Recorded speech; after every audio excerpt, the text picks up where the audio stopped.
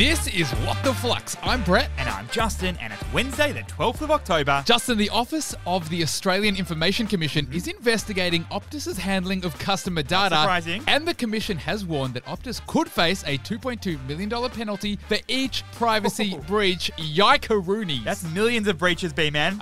It's getting real in here, though, because BeReal has now hit 53 million worldwide installs across the App Store and Google Play Store.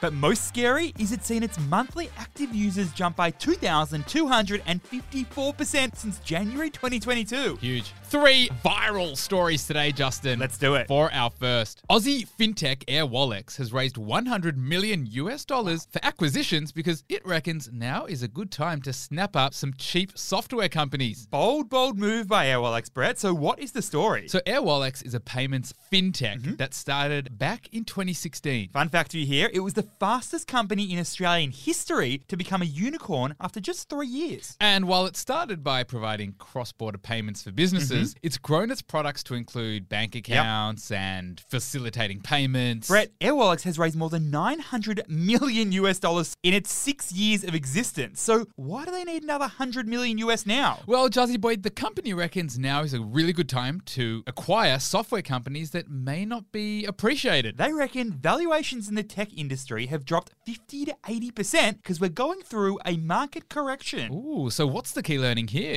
A stock market correction is when we experience a continued decline in the value of a market index like the ASX or the price of individual stocks. And while market corrections can cause pain for some, they're also an opportunity for others. I take you to the investing legend Warren Buffett. He reckons a downturn is actually just an opportunity to increase ownership in great companies at good prices. You see, in March 2009, during the GFC, the ASX 200, it hit a low of 3,120 points. That was in market correction territory. But Brett, in hindsight, it was actually a great opportunity to buy because the ASX 200 is up more than double since then. And while this tech correction isn't nearly as dire as the GFC, investors or companies that have built up a war chest of cash, they're looking to capitalize on good opportunities. Makes sense. For our second story, YouTube users will finally have a way of identifying themselves after YouTube announced that custom name handles will finally be rolled out. Well, this just seems like it's coming up to speed with the rest of the social world, Justin, or what's happening here? Okay, so we know YouTube as the largest video sharing platform in the whole wide universe. Here's the thing, Jazzy Boy. Unlike social media platforms such as Insta, or Twitter, or TikTok, YouTube users have never had unique name handles. That means multiple people could have the same name on the platform.